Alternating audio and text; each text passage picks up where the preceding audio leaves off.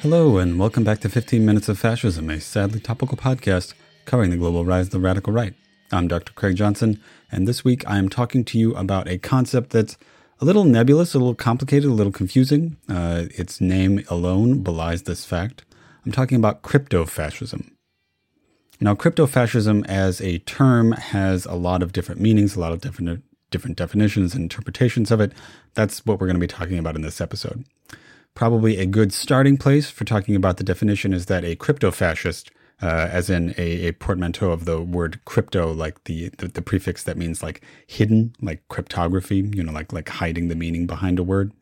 A crypto-fascist is probably somebody who supports fascist ideology or would be or is a fascist, but can't be so openly. Or it's somebody whose politics are fascist, but they don't even really know that yet. Those are the two general meanings that are bandied around for crypto-fascism, but exactly which one is which becomes a little bit more nebulous. The origins of the term are also themselves nebulous. In English, the term was popularized in a paraphrase of a debate between Gore Vidal and William F. Buckley Jr. Now, Gore Vidal was a literary figure, critic, public intellectual type on the left in general in the 1960s and 70s. William F. Buckley was the same, except for the extreme right wing. William F. Buckley Jr. has actually become an incredibly important figure on the right wing in general today. His thinking and logic and his ideas about how to build a right-wing movement, and specifically a cadre of right-wing intellectuals leading right-wing politics, has become incredibly influential, including after his death in 2008.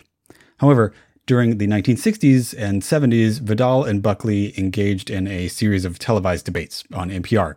These were extremely popular and very famous, and some of the first times that mainstream television, and this was a time when there weren't that many chances to watch, so a lot more people watched NPR. This was one of the first times that a lot of people in the United States, most of whom at this time had not attended college, the vast majority of people had not attended college, they were encountering a fully academic style debate, like a real Oxford-style debate between Vidal and Buckley. In one of these debates, Gore Vidal accused William F. Buckley of sort of having fascist politics but not having the guts to talk about it. And then in a paraphrase of his comments, NPR later said that Vidal called Buckley, quote, a crypto-fascist. And so this is why Vidal is sometimes said to have coined the phrase. Another probable origin point from the phrase is Theodor Adorno, the important German intellectual, a Marxist theorist and philosopher from Germany, who is a prominent member of the Frankfurt School, which is a school of Marxist thought, who used the term in private correspondence and also in several op-eds. Originally, the term crypto-fascist was used primarily in a art criticism context. So it was used by Marxist theorists, Marxist intellectuals, to describe artistic tendencies, to describe artistic ideologies, or to describe the thrust or themes of an artistic work, and to say that a work, is a way to describe a work being fascist or relating to fascism or promoting fascism or promoting what the author of this criticism believed to be fascist ideologies, when, the author of the book itself was not willing or interested in actually promoting fascism in a more outright way. So it's a means of accusing an author of having a secret, even possibly unknown to themselves or their readers, fascist tendency. One perfect example of this, which often comes up in literature dealing with crypto-fascism, is Robert Heinlein, a golden age science fiction author. That means, he was writing in the United States in the 1960s, and he wrote a lot of extremely important and influential pieces of science fiction, many of which have been adapted into major motion pictures. One of his most obviously fascist, and therefore crypto-fascist, pieces of fiction is Starship Troopers. If you have seen the film Starship Troopers, it is a satirical piece about nationalism and militarism. However, the satire is not really quite there in the book Starship Troopers. It's just a celebration of military service and a celebration of the idea of gaining citizenship to your country through military service. That only military service is the means by which a person can achieve true belonging in their society. that's a pretty fascist idea, right? And it is something that has made a lot of theorists and critics describe Heinlein's work, and specifically this particular work, as being crypto-fascist. That is, being fascist in a sort of like secret, under-the-table type way. Another author whose work has been accused of crypto-fascism is Bret Easton Ellis, who wrote the novels American Psycho and Fight Club. These two novels themselves are kind of, a little bit weirdly fascist. They have arguable narrative positions. They have, the ability to claim to be satire. But the thing is that as you read them, you find yourself wondering the author's own position relative to that satirical bent. Now, the films themselves are supposed to be satire, right? Just like the film about Starship Troopers. The film American Psycho, for example, is a brilliant piece of feminist cinema. It is a clearly satirical piece about masculine violence and about the violence of finance capital, right? The book American Psycho can claim to have some of those complexities, but just the insidious way that it's written leaves you wondering what the author was really thinking when he was writing this. And, like what the author intended for a piece of fiction isn't always what the meaning was. But the point is that you read the book and you find yourself thinking like, okay, is this person actually right-wing? How do I feel about consuming their work? Like, do I think that I shouldn't? That sort of thing, right? That would potentially lead you to say that a work is crypto-fascist. Another example of a work that might be accused of crypto-fascism is, again, the novel Children of Men. The film, of course, Children of Men, is a science fiction thriller that is about the problems, the dangers of patriarchal ideas about marriage and birth.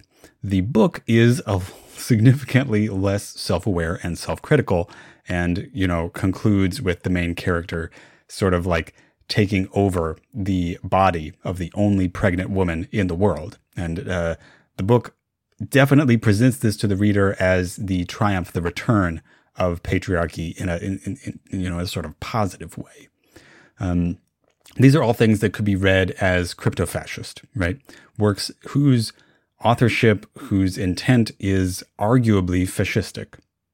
In the present day, crypto-fascism is also used to describe a lot of actually existing political movements, which in a lot of Western countries have started increasingly to flirt with fascism without being overtly fascistic in the manner of, the Nazi Party, the Italian Fascist Party, or even a lot of the other fascist parties, or even fascist-related parties in the 1930s and 40s. For example, the theorist and academic Samantha Kutter has used the word crypto-fascist to describe the Proud Boys. She claims that crypto-fascism is a useful word to use for these people because they use coded language and communication strategies, and that these organizations use these coded languages and communication strategies as dog whistles and recruitment tactics, that their obfuscation of their fascism allows them to be fascist in the open in a way that most people wouldn't recognize, but which people who are on the extreme right wing would recognize.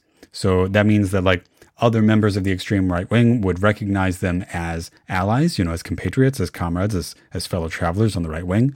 It also means that people are, a little bit less far right, so conservatives, recognize them as, as fascists, as people who they can collaborate with against the left, but that moderates hear, they hear the smokescreen. They hear something like, for example, like what the Proud Boys say about themselves. They say, well, we're not white nationalists. They say we're Western chauvinists. What the fuck does that mean? Well, it means that they're white nationalists. But the point is that they obscure, they pretend to not be fascists. And their relationship to fascism is the question here, right? And so her claim is that crypto-fascism is a useful term in this capacity. This returns us to our definition of crypto-fascism. Crypto-fascism can either refer to people who hide their arguably truly existing, dearly held fascistic beliefs. So, for example, the Proud Boys, right? We just talked about them, but also somebody like Roger Stone, right? Who clearly in his correspondence, in his speech, both public and in private, talks about destroying elections. He talks about killing politicians. He talks about galvanizing right-wing militant organizations in the street. Steve Bannon is another example of somebody who could be called a crypto-fascist in this sense. He hides his fascism in the open, right? He uses fascistic language and logic, but hidden behind a plausible screen of deniability, right? So he talks about civilizational clashes or, cultural turns or something like that, right? When what he means is right-wing revolution to destroy the left. The question here is what happens when the sort of crypto gloves come off of these people, right? When they can be increasingly open and obvious about this. As, for example, in the last several weeks, just like straight up open anti-Semitism has become something that people on the right wing in the United States have just been saying. Like Marjorie Taylor Greene has just talked about Jewish cabals controlling the media. That's just become more and more open now.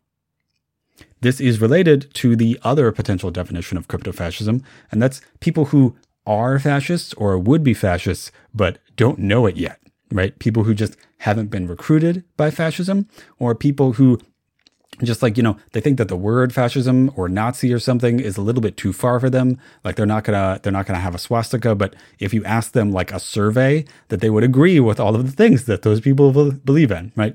So we're talking about your gun-toting, truck driving, straight shooting, tell it like it is, good old boy type person, right? This is the sort of person who could be recruited by a fascist organization, but who might balk at openly fascist rhetoric. Arguably, some of the people who cooperate with Donald Trump could also be described as crypto-fascists in this way, that they like and support his policies, that they like and support his attacks on mainstream Republicans and mainstream Democrats, but they would have a hard time, really sitting with actual open fascist rhetoric. Again, the problem here is that a lot of that open fascist rhetoric is just becoming more open. People are just saying those things now. This means that the question becomes, what is the usefulness of a term like crypto-fascist? Are we saying that somebody needs to say in the street, hey, I am a Nazi in order for them to be labeled as a fascist?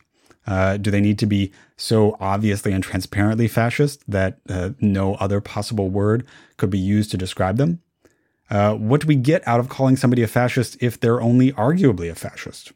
What do we get out of calling somebody a crypto-fascist if, it's just if it's just transparently obvious that they are increasingly open about their fascist politics?